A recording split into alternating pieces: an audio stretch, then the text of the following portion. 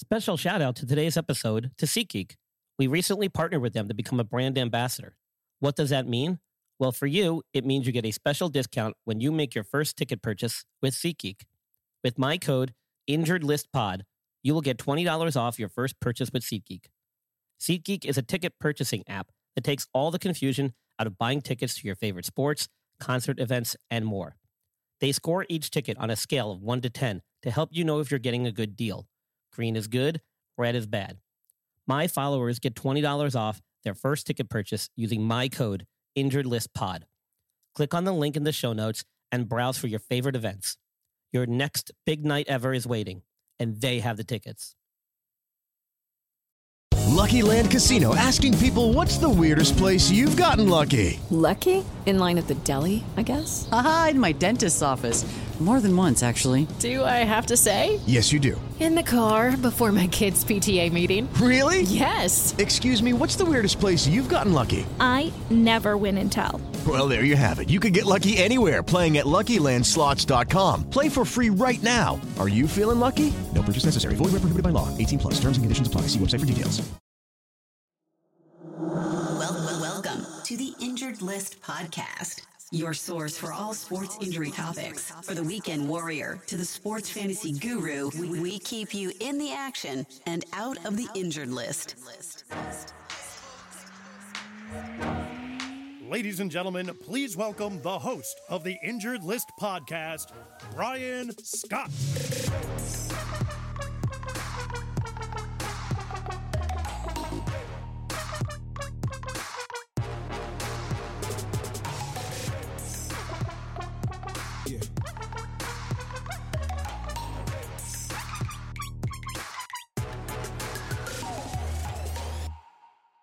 Hey, everybody. Welcome to another edition of the Injured List Podcast. Your host, Brian Scott here. Thank you once again for joining us.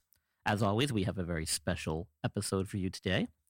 We have a guest, formerly known as Dom, the upscale male Orza, currently goes by the name of Dom, the Tuesday Night Delight. He will be calling in and joining us today on the podcast episode to talk all things professional wrestling. More specifically, though, we'll cover some of the more memorable professional wrestling injuries that occurred inside the ring, and we'll take a stroll with Dom down memory lane as we cover some of those historical, if you will, incidents that occurred throughout professional wrestling over the years. So if you haven't heard Dom, by the way, he's a regular guest on the Devil's Advocate Sports Talk show live every Tuesday at 8 p.m. on Facebook Live with my good friend Abe Delgado as the host. Dom's a very knowledgeable individual when it comes to all things sports, but in particular professional wrestling, as he at one time delved into the field. So sit back and we'll talk a little bit about that when we get back. First, a word from our sponsors. Thanks again for joining us.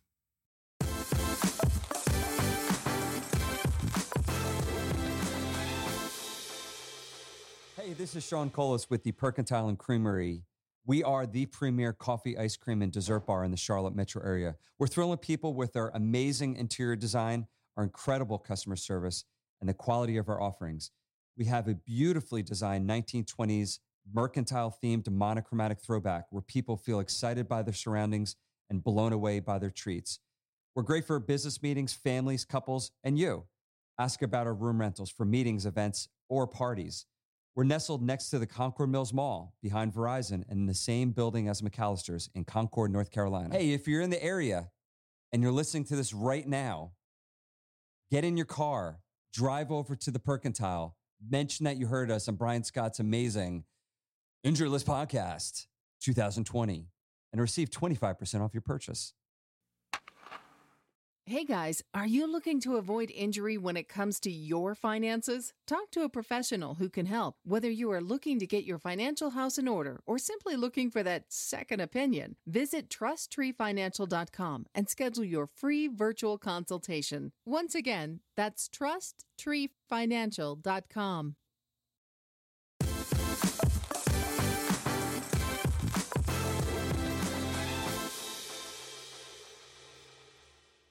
Ladies and gentlemen, welcome to the podcast. I've got Dominic Orza. You may know him from the Devil's Advocate Sports Talk shows on Tuesday evenings at 8 p.m. as Dom, the Tuesday Night Delight. Dom, welcome to the show. Thanks for having me, man. I appreciate it. So Dom comes with us with a topic for conversation. He is a big wrestling fan. And from what I've come to learn, you've actually participated in some wrestling yourself. You want to talk about that right off the get-go here? Yeah, man, I have. It was, we're talking about 18 years ago. I don't want to age myself, but we did little promotional shows like outdoor things and high school gyms and, unfortunately no more than 30 or 40 people in an audience, but it was some fun times, man. And we did some crazy stuff and unfortunately never got to go to that next level and get it promoted the way it was supposed to. But it was fun. It's something that I miss. And to this day at 42, turning 42 last week, I still want to do it again. But, I don't know if I still got it. So, well, fortunately enough, you didn't sustain any severe injuries like the people we're going to be talking about here in a minute. So that's good news. Almost. I had one little, I had one, one thing with me when I did it was, it's so true that they say about like you get that adrenaline rush and that your body does things you didn't think you would ever do. So height doesn't become a fear and jumping off things or through things doesn't really become a fear if you know how to do it the right way. So I did take a bump once where, I did have to go get my neck looked at. And that was always my biggest fear was my neck. It was always the biggest thing to me was a neck injury. Didn't care much about anything else, but that one, luckily, knock on wood, I was okay. Yeah, and a few of the injuries we're going to talk about do center around spinal cord and neck injuries per se. So it is a big risk factor in wrestling, especially when you're looking at some of these moves these guys are doing. So, let's get right into it, man. One of the first examples of a pretty nasty injury that occurred in the ring that you wanted to talk about was the Sid Vicious leg injury that occurred back in 2001. You want to go into some detail about what exactly happened during that particular injury? Oh, man. So that's, if you've ever had the chance for anybody that's listening to, if you can handle it, to go back and watch it, it's gruesome. I mean, it was on a pay-per-view 2001 in a match with Sid Vicious and Scott Steiner back in WCW. And, here's a guy who's 6'9", 320 pounds, who had just come back from a shoulder injury at the time and was just thrown into this match, wasn't really even ready to go, was just thrown into this match as a replacement. And they had asked him to do a move off the second rope. Now, if you follow this guy or you watch Sid's career in WCW, WWE throughout the years, he wasn't one of those guys that you've seen come off the ropes. He was he was a grappler. That's what he was known for. Okay. So he gets up on the second rope, and it was a spot that he didn't want to do, and he told him he didn't want to do it. He wasn't comfortable with it. And they talked him into it like they do everybody else. And again, if you watch the spot, he comes off, he throws like what looks like a midair kick, and he comes down on his left leg, and the leg just snaps. And he's just laying there, and it almost looked like he had a boot that bent backwards on his leg, but it's just a gruesome, brutal injury. Again, for something that he didn't want to do to begin with. Dom, how high are those turnbuckles? If you're climbing up onto the top rope, how high would you guess that is? You're a good 10 feet up. Like they always say, oh, he's 16 feet in the air. He's not 16 feet in the air. He's 8 to 10 feet in the air. So when you're on the second rope, I mean, you're about 4 foot up. It's nothing crazy. But, when you impact that jump, again, with a guy that's, 300 and something pounds coming down, throwing a kick with his other leg and all that weight just landing on that left leg, bad things are going to happen, especially when you're a guy who's not really done that. You could go back, if you watched his whole career, I'd say maybe he came off the ropes twice. Okay. That's an understatement. You know what I mean? And that's significant because that probably did contribute to why he got hurt, because it's not a move that he's used to. His body's not used to absorbing that type of a landing from that height. So that's why I ask, how high those the ropes are. And it's really deceiving when you're watching on TV as a fan with how high those ropes are. It doesn't. I would never have guessed 10 feet in the air if you're standing on the top turnbuckle. Yeah, it's like 8 to 10 feet. It's like 8 to 10 feet up when you're on. And again, like I said, they'll. I think they take into consideration the height of the guy. So it's like, well, he's 14 feet in the air. No, he's really not. He's 8 feet in the air. But but I get it. And it's. The risks are real. I mean, there's no question about it. I speak from experience from the few times that I did it that injuries happen, and this one was just brutal. And the one thing I noticed about him with his wardrobe was he's wearing those pretty high, like little patent leather looking wrestling boots, but they look really supportive and pretty rigid. But are they actually? I mean, I thought the same way as you, bro, to be honest. But then when you look at how it bent, again, like I said earlier, to me, it almost looks like you got this boot that just snapped itself. Like you don't, unless you know about it, when you first look at it, it's like, wait a minute, is it the boot that just busted, or is that his actual leg? And then when you see it, I mean, it's just brutal. I mean, 17-inch rod, have after the bone snapped through his skin, put in his leg that caused him not to wrestle for 2 years. Yeah.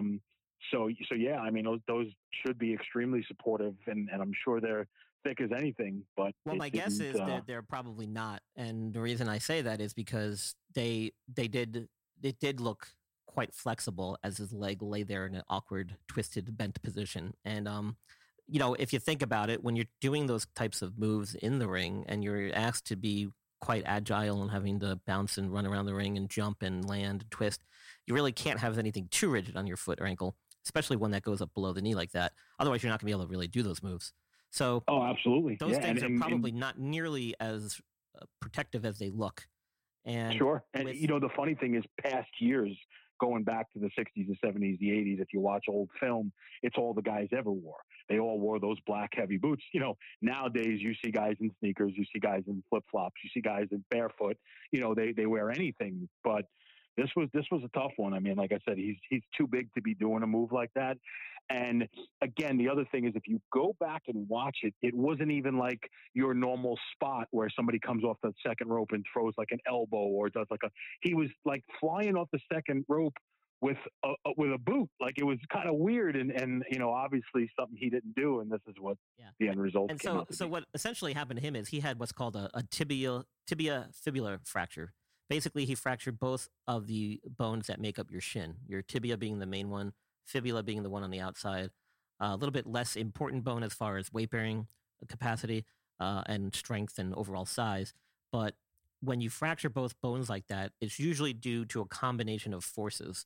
One being the axial load, so landing directly on the leg with all his body weight from a height. It causes a tremendous increase in the axial load that the bone has to absorb. And when you throw in any type of rotational or translational component of the force, that's what usually happens. You'll get a quick, sudden, violent snapping or breaking of the bones. And usually it happens in more of like an oblique or spiral type fracture pattern, which I'm not privy to his x-rays or imaging studies, so I don't know the exact pattern of his fracture. But if I had to guess, that would be my guess. Anytime the bone breaks like that, it's sharp.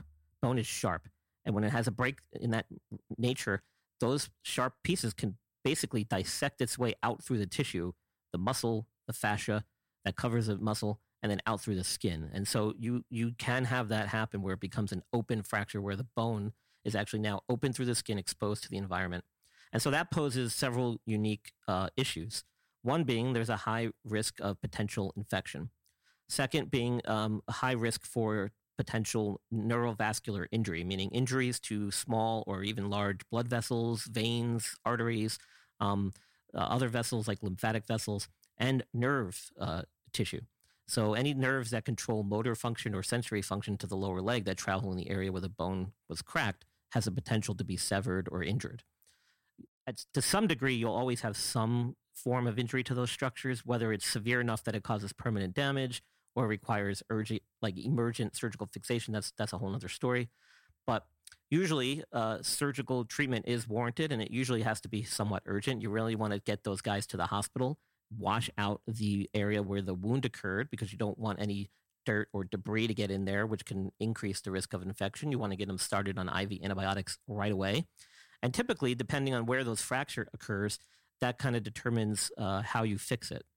Most of the time, if the tibia has a nice clean break through it, you do put a rod down there. So for him to get a rod down the leg is not unusual. In fact, if I broke my tibia, that's how I would want it to be fixed, because that usually actually is a much easier recovery. That rod is designed to basically absorb a lot of the forces of weight bearing. So you're able to actually get up and walking around on your foot very quickly. And it allows your rehab to progress much quicker than it would if you had to use a plate and screws to kind of pin everything back together.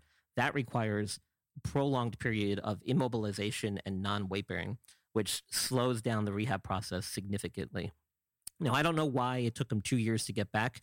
There is a likelihood that he probably had some residual complications from the injury, whether it be due to repetitive infections or if he had some type of nerve or neurovascular injury that required repair.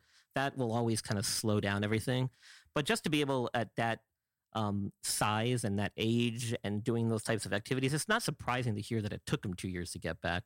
You know, that injury has occurred in numerous athletes throughout the years.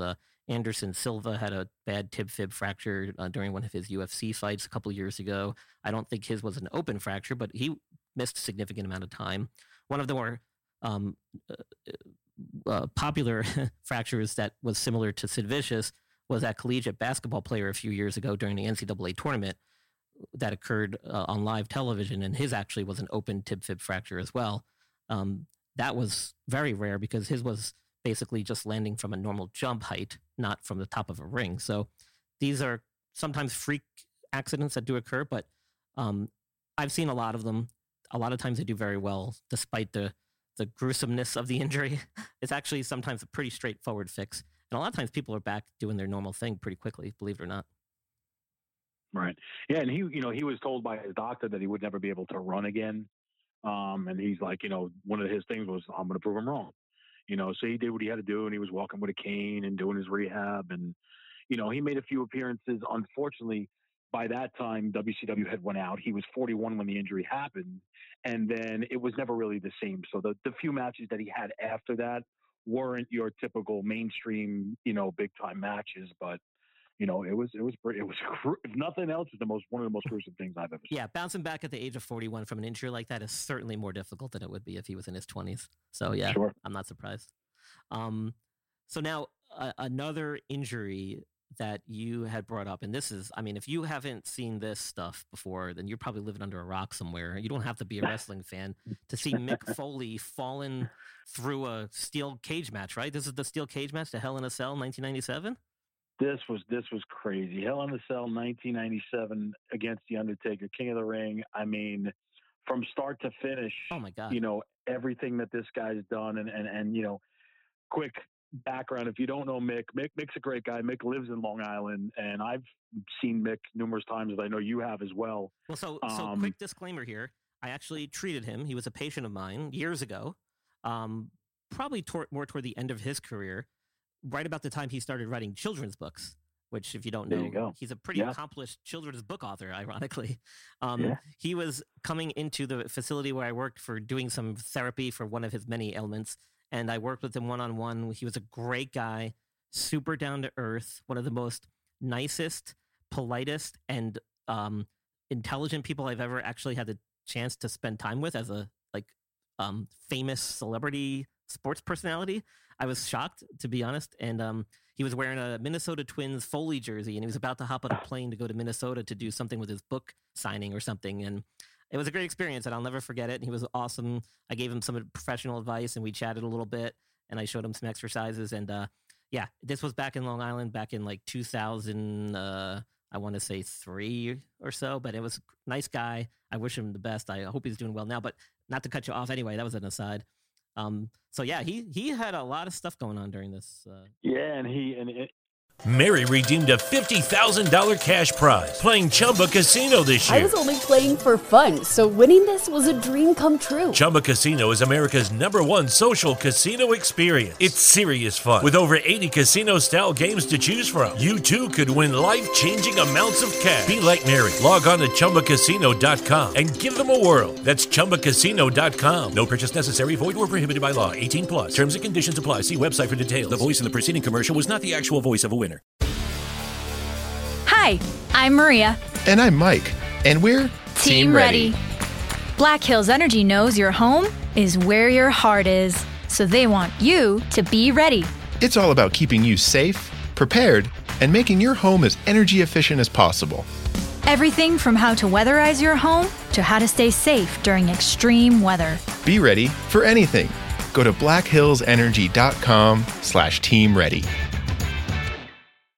I'll tell you a real quick Mick Foley story. So WrestleMania in Orlando, 2008, WrestleMania 24, I'm going to Orlando, and Mick's on a plane with me. Mick's leaving out of Islip, and he's going down for WrestleMania. And I'm like, hey, Mick, and obviously at this point I knew who he was. He didn't know who I was. But so, I think we took a picture together and whatnot. And then as we're coming back from Orlando and we're in Islip, he's sitting by the carousel and he's waiting for his bags.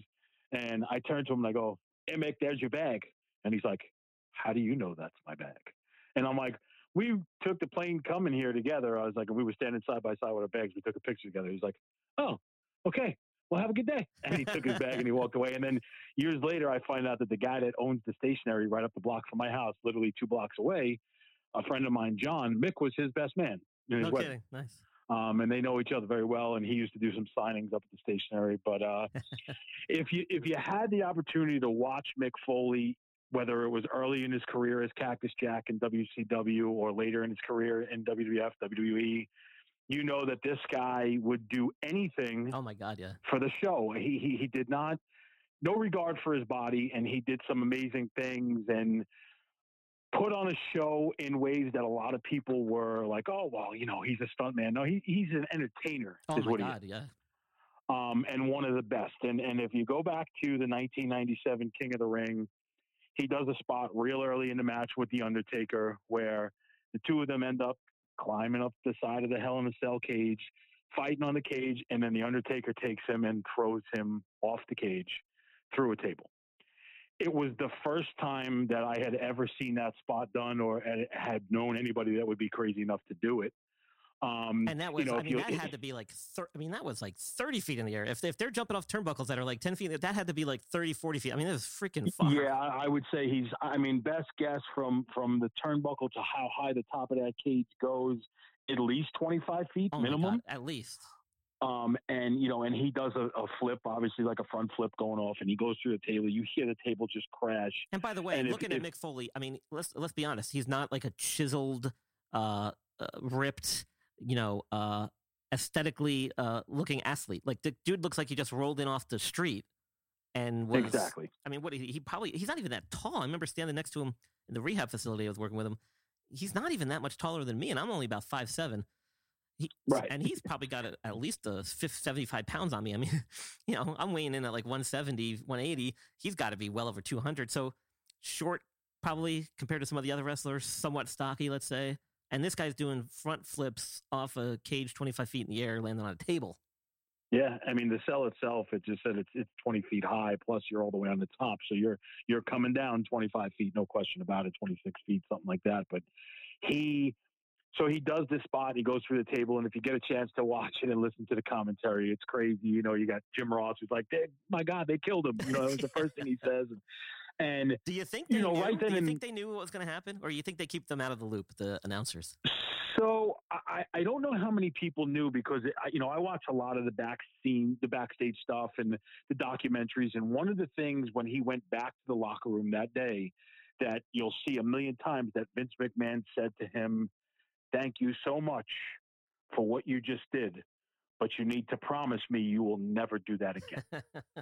Because everybody feared for him. So I don't, a lot of times the freedom is there for these guys to call their spots in the ring. And, so I'm sure at some point they said, yeah, I'm going to go off the cage or I'm going to fall off the side, because guys have fell off the side of that cage. If you go back and you watch those matches, the only two guys to ever come off the top were Mick Foley and Shane McMahon. And a lot of guys have come off the side of that Hell in a Cell and went through a table. But the way he did it was, like I said, he did a front flip and he comes crashing through. So, out come the doctors and they're checking on him and they put him on a stretcher. And, some people, guys that come off the side were like climbing up the side. So they weren't nearly as high. And this guy would do is standing. Oh, yeah. No, they're 10 feet lower than the guys, at least 10 feet low, and they have the opportunity to brace themselves. This guy takes this fall. You think it's over. You're watching at home, and then he gets up off the stretcher, and he comes back. Crazy. And he starts climbing up again. Now, what a lot of people don't know is if you go back and watch it, the second fall he takes is when The Undertaker choke slams him on top of the cell. Oh, that was, to me, the most... That's I think actually was crazier than the first one. And I don't think absolutely brutal. Was this one? I don't think this one was planned. It was not. It wasn't planned. He was going to choke slam him on the cell, and I believe the Undertaker was supposed to break through that cell and then climb down from there. There's so many stories about it, but really? he ends up falling through the cage. He ends up falling into the ring, and if you watch it, there's a chair that's on the top of the cage with him that he had brought up there originally. The chair falls with him, and it ends up hitting him in the face. Jesus. So the chair actually drives his tooth through his nose. Yeah, I heard that. So he ends up with a tooth hanging out of his nose. Everybody thought he was smiling. And if you watch the interview with Mick, he's like, I was just trying to push it so that it wasn't like, I guess blocking he ends up with a dislocated shoulder, dislocated jaw, and a concussion. And I'm surprised my honest opinion, that's what I was just going to say. My honest opinion is I can't believe that that's all he came out of it with. Right? I mean, that's crazy. It was one of the craziest things. I mean, it put him on the map, no question about it, because it was a year later the guy became champion and was so well known. It didn't matter, back years ago, it was like, Cactus Jack. And then he did these different characters. But then they knew Mick Foley because they knew that became a household name at that point.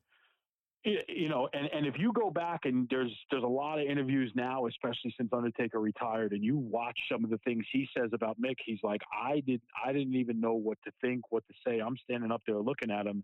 He goes, and then he comes back and starts climbing up again. And he's like, you're one crazy SOB. And that's what he said to him. And it's a spot that when you go back, if you're a fan in any way, and people talk about, what's the craziest thing you ever seen? It's one of the top five, no question about it. Hands down, without a doubt. And I just want to caveat to that. So to think that there's no safety precautions in place with the WWE and the WCW and all these places, there absolutely is. They have full-time staff, WWE employed, ringside physicians that are at almost every show who work with the various different wrestlers. So they have emergency personnel in place. They're actually probably one of the more prepared healthcare teams in all of professional sports, if you want to group them into that category. They even have their own individual training center. And you might know this. I think it's called the Core Center or something, where they do a lot of training for the athletes and prospective wrestlers. And in Orlando. Yeah. The and Performance within Center. that facility, they have a full-time staff of therapists and trainers and exercise physiologists. They have healthcare providers throughout the country that are also affiliated with the WWE. So while they're on the road, if they need to be seen for evaluations, x-rays, MRIs, things like that, they have a team of physicians that they are affiliated with and employ as well that provide services on a moment's notice. So they have a pretty wide array of healthcare professionals that work very closely with their staff. The only other, well, I shouldn't say this, but I'm familiar with the Professional Bull Riders Association actually also has a very similar setup where they have a traveling healthcare team that goes to all the rodeos and stuff that you see in the PBR or PBRA and follow them around. So it's actually pretty unique and it's pretty inclusive and very it encompasses a wide spectrum of healthcare members that help care for these guys, and that goes right to the ringside. So it's really pretty cool, actually, from my perspective. But I won't even get into Mick Foley's injury. I mean, to cover all those injuries, we don't have enough time. But I mean, the concussion stuff we've talked about on Devil's Advocate a lot. The fact that he didn't get knocked unconscious from some of those falls is amazing to me because it doesn't take much to have that happen. The fact that he didn't have any major spinal cord or back injuries is also quite amazing when you're taking a fall from 25, possibly 30 feet up. I mean, that's when stuff becomes really, really serious. And I don't care what you're landing on. I mean, even those tables, those fold-away tables, I mean, those things, you land on, that hurts, man. They hurt, man. And underneath that, they only have a very thin type of padding on concrete floors in those arenas. I mean, there's not super thick padding or like memory foam type padding. I mean, it's very flimsy at the least or at the best, So the fact that he didn't walk away with anything more serious than what he did, we'll just call it a miracle and leave it at that. Absolutely. Now, speaking of some spinal cord and neck stuff, that's where a lot of the things that we're moving forward kind of take us in that direction, because those are usually the more severe stuff. And when you're talking about wrestling and you're doing these crazy moves where you're doing pile drivers and chokeholds and suplexes, and that's when you start running into really serious injuries. So the next one you had mentioned was Steve Austin getting his neck injured while wrestling with Owen Hart in SummerSlam 97. You want to go into that a little bit? So this one's tough because here's a guy who had come into the company, and if you followed his career prior, he was stunning Steve Austin in WCW for a lot of years. Prior to that in the USWA, in the early 90s. And this guy was one of the best technical wrestlers, long blonde hair. And he was just, when he came into WWE, he just took off. His career skyrocketed. So now he's in a program where he's working with Owen Hart in 1997. And SummerSlam, they have a match where they're going to do a spot that's been done so many times if you're a wrestling fan, where somebody takes you up for the tombstone pile driver and you sort of rock your legs back and you reverse it. And you pick them up and then you drop them. Now, if you've watched a pile driver on TV, whether it's from, there's guys that are famous for that move, Mr. Wonderful, Paul Orndorff, Jerry Lawler, Harley Race. Your typical pile driver, you put the guy's head between your legs, you pick him up, and you land on your butt. And that's how you do a pile driver. But The Undertaker, he's known for that tombstone, right? So he puts the guy on his shoulder, puts his head down, and then he drops to his knees. For whatever reason, they talked before this match, and Owen, told Steve, he's like, I'm going to put you in the move and I'm going to drop to my butt. And he's like, well, no, he's like, if you're doing it the inverted way where you're going to have me that way, you're going to drop to your knees. He's like, yeah, well, I got you, whatever it is, For whatever reason, he sets Austin up, and there's, you have a certain way that you're, I don't know if you want to use the word programmed or trained to fall or take a certain bump. And Owen drops down on his ass instead of his knees. And Steve's neck, if you watch it, just gets compressed, unlike anything I've ever seen. So, unfortunately, the move was done wrong. It should have never been done that way. He goes down, and his exact words were, I couldn't feel anything from my neck down. I started to move my hands, and then, like somebody's grandmother, I did a horrible roll up to Owen that looked so bad. I rolled him up. I got the 3 count. And then later on, I started to be able to move my extremities. It's an injury that somehow, some way, luckily the guy was only out of action for about 4 months. Yeah, that's pretty remarkable. Which is totally incredible, especially to see the injury, the way it happened, and know that he really couldn't get it. And if you watch the roll up that he's talking about at the end, even Owen had said, he's like, my little girl could have rolled me up better. He basically trips over him. Austin puts his arm over him, and they count 1, 2, 3, and Steve wins the match. Right. It was just a brutal move. And, he did end up wrestling until 2003 where he retired, but he did retire due to neck injuries that till this day, in his 50s still keep him out of the ring because he was never the same after that. Yeah. And so that's very common when you're doing that type of activity and you're asked to do those types of moves and you've had a previous neck injury. You are putting yourself at a very high risk for re-injury and then permanent paralysis. Case in point, Peyton Manning. He had some pretty significant neck injuries, had surgery. The talk was that basically was going to end his career. I think he came back for a few more seasons, but he was never quite the same after that. He lost a lot of mobility in his neck range of motion, which I think hurt him with his ability to throw the ball down the field. But when your business is starting its championship run, nothing matters more than finding and hiring the best team. With Indeed, you have the power to build a dynasty by hiring more MVPs faster. Start hiring right now with a $75 sponsored job credit to upgrade your job post at Indeed.com/Blue Wire. Offer valid through March 31st. If you're hiring, you need Indeed, because Indeed is the hiring partner where you can attract, interview, and hire all in one place. And Indeed is the only job site where you're guaranteed to find quality applicants that meet your must-have requirements, or else you don't pay. Go to Indeed.com/Blue Wire to claim your $75 credit before March 31st. No matter how the last game went, anytime you take the field, you got a shot at greatness. Give your team the best shot at winning by recruiting more MVPs with Indeed. Indeed.com/Blue Wire. Terms and conditions apply. Need to hire? You need Indeed. I love that. That is the sound of another sale on Shopify, the all-in-one commerce platform to start, run, and grow your business. Shopify is a platform designed for anyone to sell anywhere, giving entrepreneurs like me the resources that were once reserved for big business. And it's customized to your needs. You get a great-looking online store that really helps bring your ideas to life and tools to manage the day-to-day and drive sales. And I'm speaking about this from experience.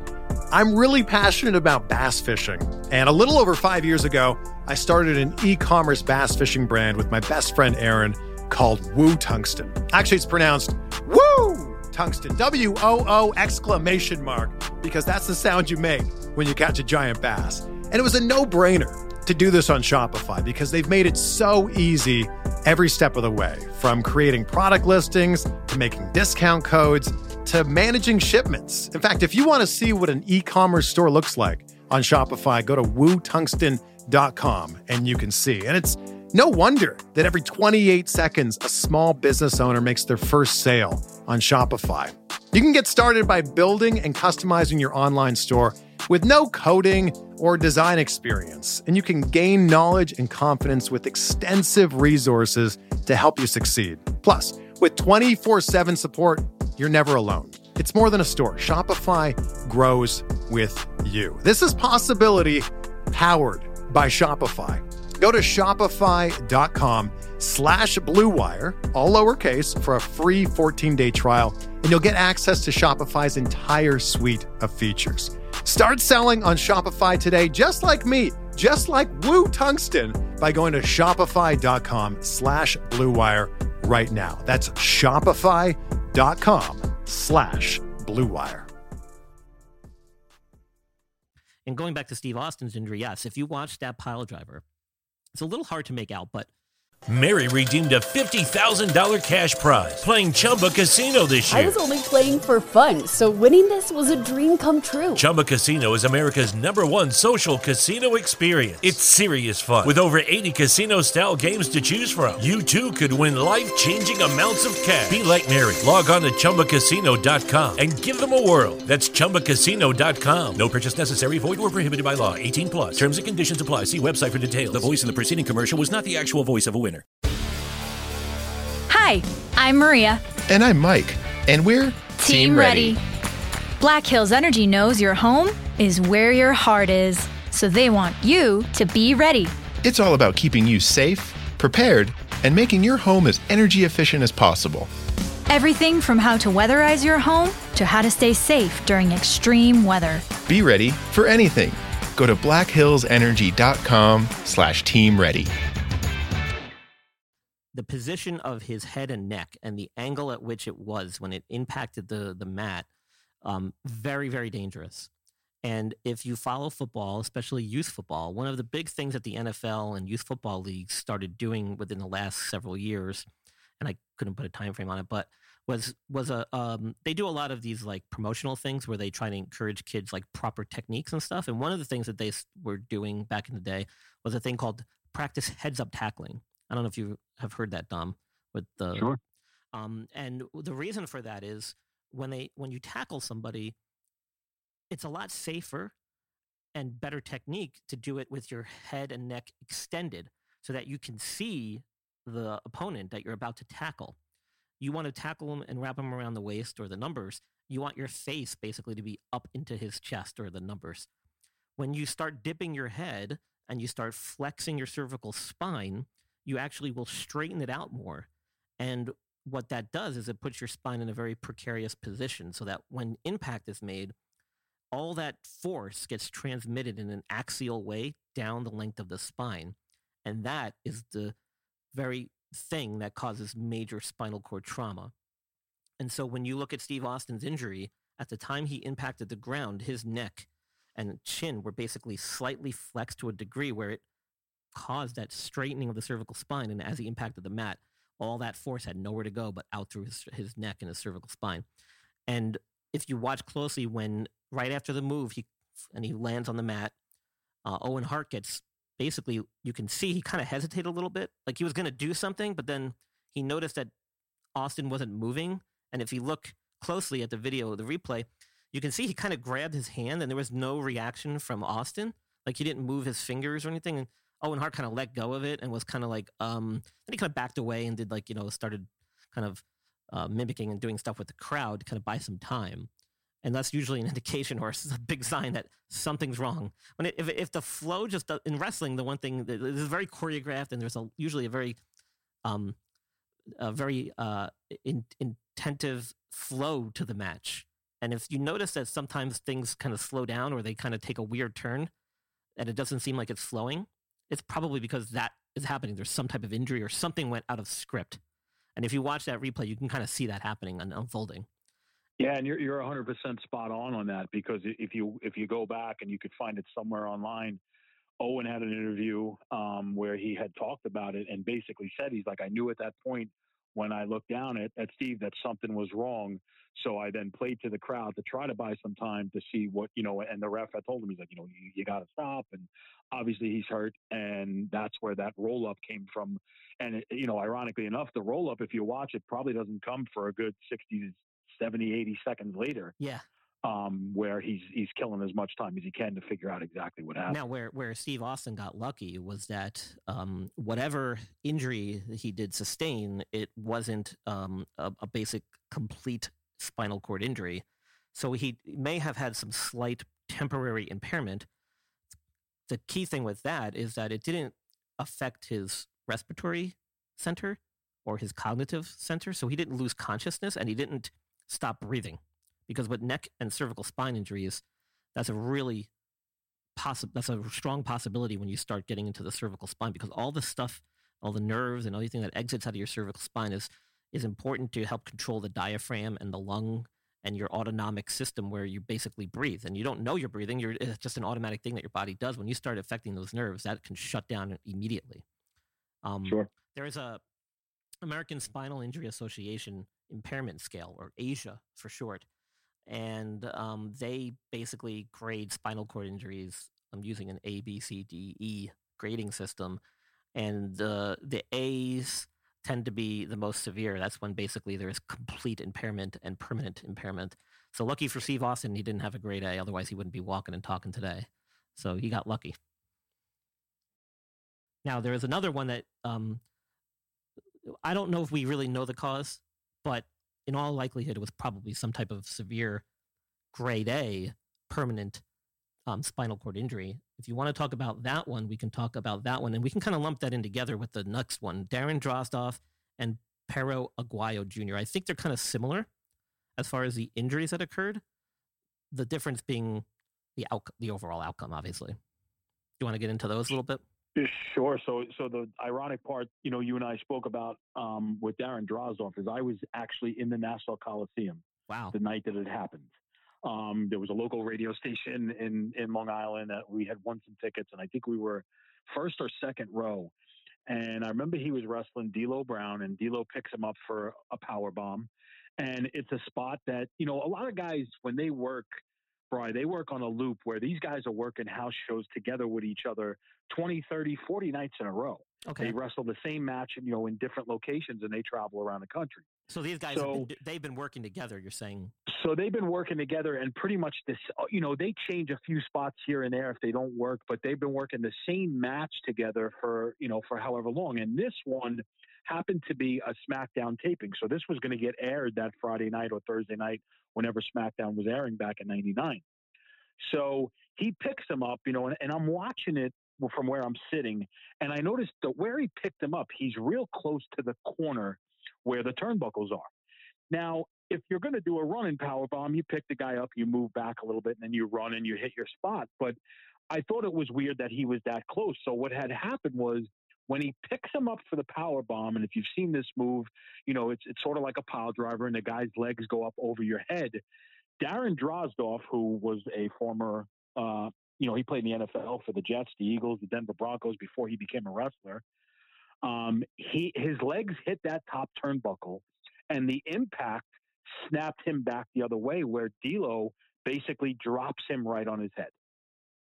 Now, watching it live, immediately you know something's wrong, because in wrestling what they do is they throw up that X sign. The referee takes his arms and he crosses them. He throws them up in the air in the symbol of an X, and that means they need help, like you were talking about earlier with the medical staff. So you have all these guys come running out. Now, when you're watching the show, yes, back in the late 90s, the McMahons did portray characters on TV. But the one thing you see is you see Shane and you see Jerry Briscoe. These are all backstage agents in suits come running out. Right away, obviously, everybody knew something was wrong. And this was, they were an hour in the ring that this spot had went on. And obviously something was definitely wrong. Unfortunately, Darren Drozdov would end up paralyzed. He is a quadriplegic today. And he does require 24-hour care. And, it's something that he unfortunately never, ever recovered from. Now, I couldn't find any video of this. I did see some still photographs, but I couldn't find the video. Maybe I'm just not looking in the right place. Well, no, the reason for that is that I had said to you earlier, it was recorded for SmackDown for that Friday night. Gotcha. When they had played the show, they actually told everybody we were scheduled to have a match. We're not going to show that match. Unfortunately, Darren Drozdov, so they had another match that they had filmed at some point that they edited in. So video footage of certain things, which, one of the major ones we'll get into later, right, have never been released because the only people that had that footage was WWE. I'm sorry, I must have missed that there. I didn't understand what you're saying, but yeah, well, that's probably for the better anyway. Nobody needs to be replaying that stuff. It was rough, man. Yeah, so my guess is that it was probably very similar to the one we just talked about with Stone Cold Steve Austin. It was probably right. I mean, I'm assuming I don't understand that move per se, but I guess it's straight down as well. Yeah, so basically, you picture like you have one guy standing over the other, and you have his head in between your knees, and you're picking him up. So now his legs are going to come up to your head. Yeah. But instead of dropping him there, you're going to keep picking him up so that basically he's looking up in the air on your shoulders. So you have him and then you're going to drop him down on his back. Well, when he spun up and the legs went behind him, they kicked that turnbuckle, forcing him back the other way, and D'Lo couldn't hold him, so he just basically dropped him on his head. Gotcha. Yeah, then it was probably a very similar mechanism to what happened to Stone Cold. The only difference being obviously that he suffered what would be considered like a grade A permanent complete injury to the spinal cord. And again, when you start getting that high into the cervical spine, sudden death, from a spinal cord transection is a real possibility. So he was very lucky. If those ringside guys weren't there to take care of him, he may not have made it. Yeah, it was pretty bad, man. And how it works with the spine is usually, depending on where the level of the injury is going to determine what gets affected. So generally, the higher up you go in the spine, the more of your vital organs and functions get affected. So when you start getting up around the third, fourth, fifth vertebrae in the cervical spine, you start affecting the airway, you start affecting your diaphragm, you start affecting your ability to eat and swallow foods, talk, similar to like many people remember Christopher Reeves. He had a spinal cord transection basically, or injury, complete injury, but it was permanent paralysis from the neck down. He had a feeding tube, I think. He had a trach because he couldn't breathe. So it becomes really serious. And keeping along these themes, your next injury was, and I think was it the Arroyo? Yeah, Pero Aguayo Jr. Wrestled in I believe it was AAA in Mexico, and a lot of people will know, I'm sure, Rey Mysterio, who was one of the guys in the tag match that he was wrestling in. Yeah, and this was not that long ago. I remember this quite vividly because there was a lot of video on this one. It was kind of creepy. Yeah, this is actually March of 2015. And if you watch Ray now and you follow his career, he does a spot that he still does to this day where he'll either drop kick a guy or he'll put him in like a head scissor type move, and he drops them down to the middle rope so that they're sort of leaning over the middle rope with their arms in their head. And then he runs from one end of the ring to the other, does this move that's called the 619, which represents his area code in San Diego. And he does like this spin kick. The guy goes down, he hits his finisher, and he wins the match. On this particular night, when they were in Mexico, he hits Pero Aguayo with the drop kick to the back of the neck that at some point must have caused some sort of, fractured vertebrae or whatever it was. Perro goes down, ends up on the second rope. It's a tag team match. So Ray does the same thing to his partner. So now he's got both guys lined up on that second rope to go hit this move. When he goes to the one end of the ring, the other guy realizes that his partner is unconscious. He's not moving. He's not doing anything. He's just laying there limp. So he sort of tells Ray to hold off. He puts, him down. Ray does the spin and sort of makes sure he doesn't make contact. And then they don't finish the match, and there's some guys on the outside, and this guy's not moving at all. They thought maybe he got knocked unconscious from the drop kick or whatever it was. It would wind up to show that, unfortunately, it was cervical spine trauma and that he had broken C1, C2, C3 vertebrae in his neck, and unfortunately would end up dying shortly after the match. Yeah. And that goes to what I just said. I mean, the higher up you go, the more severe, the more complete, and the more significant the outcome. So watching the video was a little disturbing from my point of view because I don't think that match occurred in, where was it again? Mexico? I believe it was in Mexico. Yeah. You could tell that they didn't quite have probably the proper precautions and protocols in place to deal with something of that nature, because for a while the match continued on while he was basically just laying there limp, hanging on the rope. And to make a quick point to add to what you're saying, I'll give you a little bit of info that I actually just read recently. Earlier in the night, another guy was injured and they were working on him. It wasn't severe, but they were working on him in the back. And a lot of the, scrutiny that they got was, you guys came out with a board and put this guy on a board. If you notice, it's a board that they put him on, not a stretcher.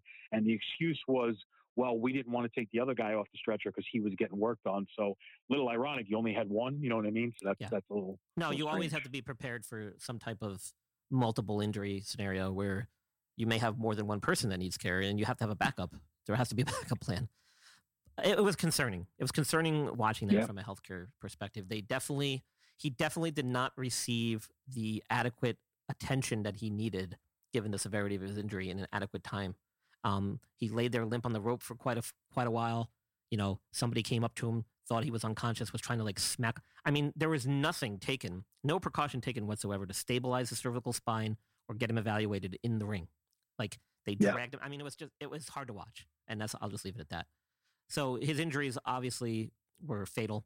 And again, this goes to what I was talking about with that American Spinal Injury Association impairment scale, where the higher the grade, so A, the more complete, the more devastating the motor and sensory injuries are. So, obviously when you start getting up into the first, second, third vertebrae, that's basically death right there, because those nerves coming out of that are attached to basically the spinal cord in the brainstem. I mean, it controls all your autonomic functions, the things that you don't think about that are occurring.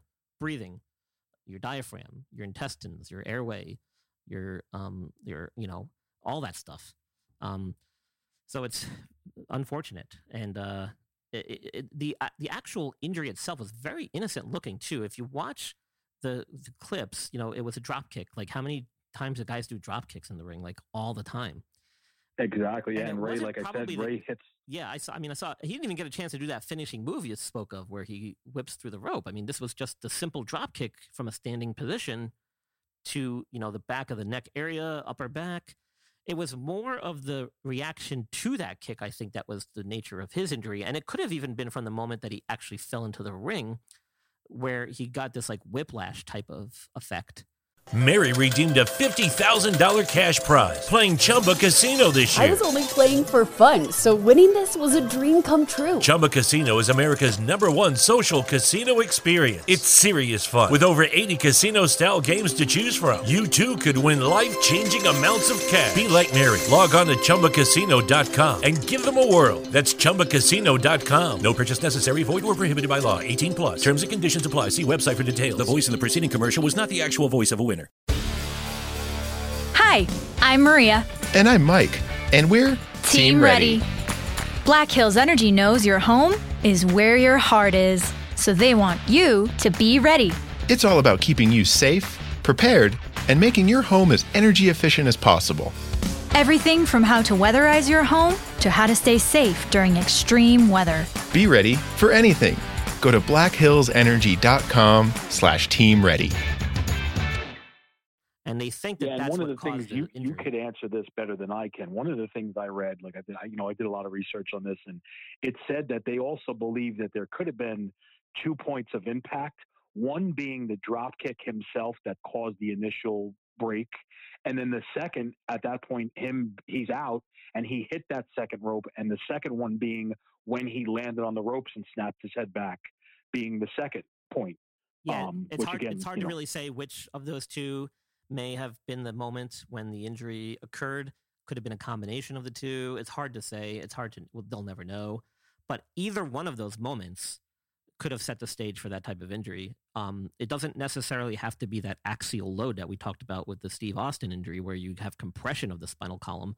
Sometimes it's that whiplash effect that can cause the injury itself, causing the spinal column to fracture, the bones around the spinal cord to break. And once that happens, if that spinal cord gets transected or severed or injured significantly enough, that's it. I mean, it literally happens like that. It's a split second, instantaneous, and very unfortunate. And I think that's probably very similar to the next one that you were going to bring up, the Japanese wrestler. Yes. So we are talking about Mitsuhiro Misawa. He's a guy, I mean, he was very well known all around Japan, one of the most famous wrestlers for many, many years. Was wrestling at the Hiroshima Green Arena in Japan. Scheduled to go 35 minutes in a match, tag team match also, and the match ended about 10 minutes where he took a back suplex, wound up, I guess, at that point unconscious. And then, I mean, it seemed like if you watch that one, just seconds or minutes, they're in the ring and they're attempting CPR. And then it was speculated that he would end up dying a short while later. Cervical cord transection is what I had read. Yeah, that's what I read as well. Yeah, terrible. I mean, that you don't want to ever see that. And these are guys that are just there to entertain. They're trying to make a career out of this. But, as with anything, it comes with risk. And these guys put a lot of hours. They train really hard. They're constantly working on their craft.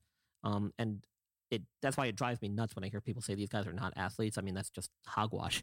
It's ridiculous. Even when Abe, says that race car drivers aren't athletes, I can easily argue that to the contrary as well. The things that these guys do that are so physically demanding and require practice and skill, you don't really understand it until you see something like this happen. I mean, could you imagine getting in the ring and having to do that? Like, I wouldn't even last 2 seconds before I probably get something major happen to me. And these guys are doing this like on a nightly basis. So, right, crazy stuff. Now, the last one we were going to talk about, probably one of the more famous ones. Again, this was one that was taped, so there's no video, which is fine. I mean, we don't need video of this. Was the Owen Hart fatality. You want to talk about that a little more? This one was, I grew up, I watched wrestling since I was 4 years old. And I can tell you where I was, whose house I was with, and what I was doing the night of this pay-per-view. It was a pay-per-view called Over the Edge back in May of 1999. And Owen was in a match against the Godfather. Now, if you followed Owen portrayed a character for a long time called the Blue Blazer. He would dress up in this blue mask with a cape, and anybody who you listen to the things that they've said about Owen in his career, he was the prankster. He was the guy that was calling your room at 2 a.m. to tell you that, you had to evacuate or something like that. There's some great stories if you ever get a chance to throw into Google and listen to about him. So he's set to do this spot where he's supposed to descend the arena like a superhero. And he comes down on this cord and, he was 90 feet up. And from what you can read every report about this, and everyone will tell you the same thing, that he wasn't comfortable doing this spot. And they were going to put him on the harness and he was going to descend into the arena and whatnot. The second this thing had happened on air, they did an interview with him earlier in the night, and you hear Jim Ross say, "We're going to show you something that happened earlier tonight. It's an interview with Owen Hart, the Blue Blazer. We got big problems out here." That's what he says. And you're watching it and you're like, what does that mean? And then they're panning the crowd and there's a little bit of silence. And then they tell you, they're like, Owen was supposed to descend in super-like hero fashion. Something went terribly wrong. And the story is he fell and he hit the turnbuckle head first. And then he just laid there motionless in the ring and he was discolored. And within, I would say, an hour and a half later, they came on that pay-per-view and basically told you, we have the unfortunate distinction of letting you know that Owen Hart has died. And it was, you talk about something that shook up the wrestling world for forever. But that lasted weeks and weeks and weeks of you were seeing them on CNN and you were seeing them on all kinds of news and media outlets. And it was sad, man. It was one of the hardest things to watch, to the point where, thank God there's no footage out there of it, because there's no reason for there to be. There's really no other way to say it, but it was, he had little kids at the time, and it was really a tough thing to watch, to see a guy. Yeah, nobody needs to see that. Especially a guy who didn't want to do that spot. Right. And I read that he had, and it's not something he hadn't done before. He had practiced, or they had done it earlier in the evening, I think, tested out the equipment, and he had done it on a few other occasions. Is that correct? Yeah, but the other occasions that he did it, it wasn't that high up. Like, this was a catwalk in the Kemper Arena in Kansas City. And the other times, like, he was on a harness and he was like, down the aisle where the wrestlers walk out, and he would, he wasn't really that high up. So he had went up there earlier in the day, and I believe they tested out the equipment, and I don't know if they ran through the actual spot, but he was uncomfortable doing it. There's no question about it. If you go back, one of the best wrestlers, unfortunately, that also passed away a few years back, talks about it, is Roddy Piper. And Roddy's like, Owen didn't want to do that spot. Owen, and it was really a tough situation, especially with family and knowing the way he was. And, yeah, it's unfortunate. Got to trust your gut on those things. If you're, with anything in life. If you're put in a position where your gut's telling you one thing and your conscience is telling you something else, go with your gut. Yeah, and listen, at the end of the day, these guys, they have families to support and they have jobs, and we all get it, But if you listen to a lot of these stories, and I'm not saying every single one of them, but like the first one we touched on with Sid, and this one with Owen, and the one with Austin where he didn't want to do the pile driver that way. You think about it, it all, a lot of them end up to something where, okay, you weren't comfortable with the spot. Sid didn't want to come off the second rope. Steve didn't want to take a pile driver inverted that way. Owen didn't want to, and it's unfortunate that, how many people are going to turn around and tell Vince McMahon no, or tell their employer no. And that's the worst part about it. Especially during that time. That was probably like the peak of professional wrestling, Oh, 99 ratings were through the roof. I can remember in the 90s, right? Come on. That was like when you and I were in high school, and I can remember just hanging out in my buddy's house, just watching Raw and pay-per-views and just making a party out of it. And yeah, that was, and back in 99, you had both companies going head to head every Monday. Oh yeah. And, now at that point, WWE had finally taken over. Right. They had won the rating, they were finally starting to get the ball rolling and get back on track, and ratings were huge. And it was one of the most watched, that whole week was one of the most watched. I think the Raw after that incident was like the highest rated Raw ever, where they did a tribute show to him and all the wrestlers got to speak for like 2 minutes and say what they thought about him. And, but yeah, that's what it was. Nobody wants to say no, but at the end of the day, you got to put your health and your life and everything first. And unfortunately in this situation, it didn't pan out. Yeah. No, unfortunately from a sports medicine angle, there's nothing you can say about that one. That's not really a sports medicine injury.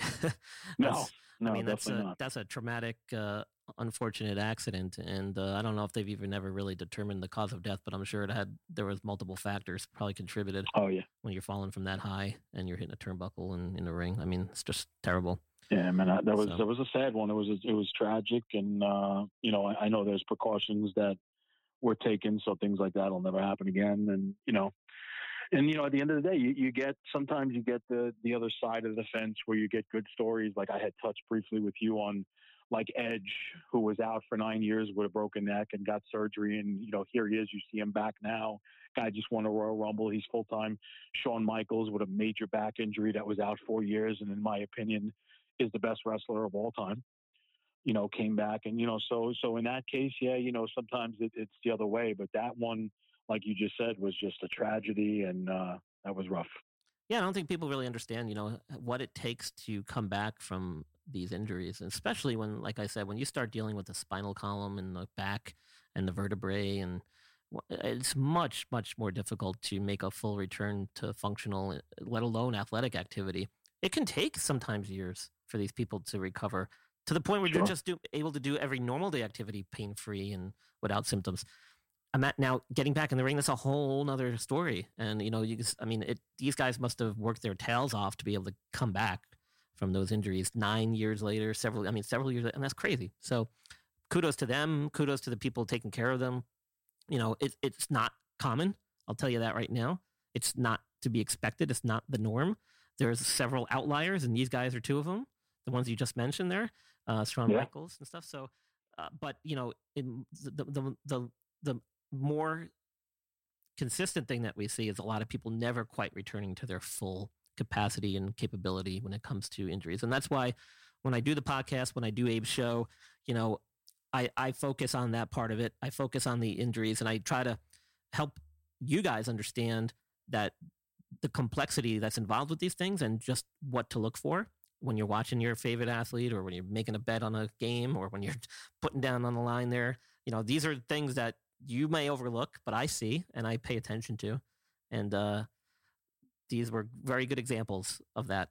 So thanks for coming on the show and bringing this stuff to my attention and giving our listeners something else to listen to aside from the normal stuff that we cover on the show. Is there any other things you want to talk about, or any other questions you might have relating to some of the things we mentioned already? I think that's it, man.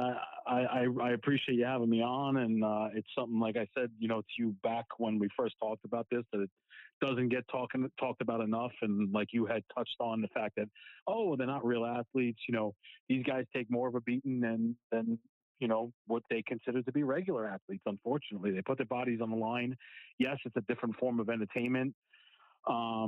And trust me, it hurts. There's no question about it. And these are the unfortunate tragedies, 3 of them that we just touched on, that happen from, specific injuries, some that get recovered and some that you don't. Yeah, and choreographed or not, doesn't make a damn bit of difference when you're hurling yourself through the air like that and jumping around like that. It doesn't matter. Oh yeah, man, without a doubt. I mean, it doesn't make a difference. It's you can train, like, they always use the saying, they know how to fall. There's no such thing. No, yeah. There's no such thing as, you can be trained to fall a certain way, whether you're a martial artist, jiu-jitsu, wrestling, whatever it may be. But any fall could go wrong. You could trip walking out of your house and do permanent damage. I always say it doesn't take but a split second. And if the conditions are right, and in that split second, things happen. And there's nothing you can do about crazy. it. Yeah. So, well, Dom, the Tuesday Night Delight on the show, everybody. Thank you so much for being with us. Dom, what was your other nickname? I think we touched base on this a little bit, but did you ever tell me? Was it the Upscale Male? The Upscale Male. I like that That's one. When I used to put a suit on. I don't put them on anymore. Oh, okay. Well, we can always throw that out there for old time's sake.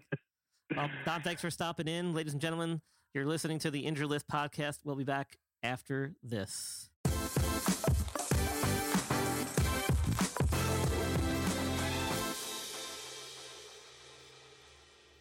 You're listening to the Injured List podcast with your host, Brian Scott, your go-to resource for all sport injury-related topics. For show notes and other resources, visit theinjuredlist.com. Now, back to the show. All right, everybody. Well, thank you once again for joining us. That was a great little stroll down memory lane with our good friend Dominic Orza, a.k.a. Dom, the Tuesday Night Delight. It was a pleasure having you on, buddy. Thanks once again. And I hope we provided a little bit of entertainment and some basic information regarding some pretty significant injuries in the world of professional wrestling. Great to always think back to those great times when I was younger, enjoying the wrestling scene with my friends. So hope all is well. Hope everyone's safe, healthy, and thanks for joining us. We'll see you again soon.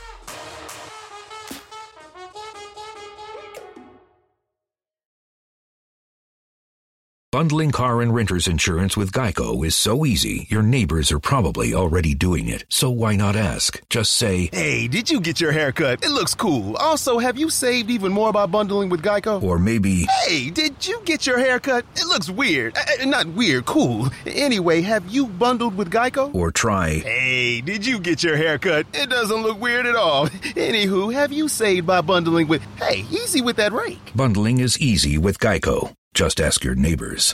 Mary redeemed a $50,000 cash prize playing Chumba Casino this year. I was only playing for fun, so winning this was a dream come true. Chumba Casino is America's #1 social casino experience. It's serious fun. With over 80 casino-style games to choose from, you too could win life-changing amounts of cash. Be like Mary. Log on to ChumbaCasino.com and give them a whirl. That's ChumbaCasino.com. No purchase necessary. Void or prohibited by law. 18+. Terms and conditions apply. See website for details. The voice in the preceding commercial was not the actual voice of a winner.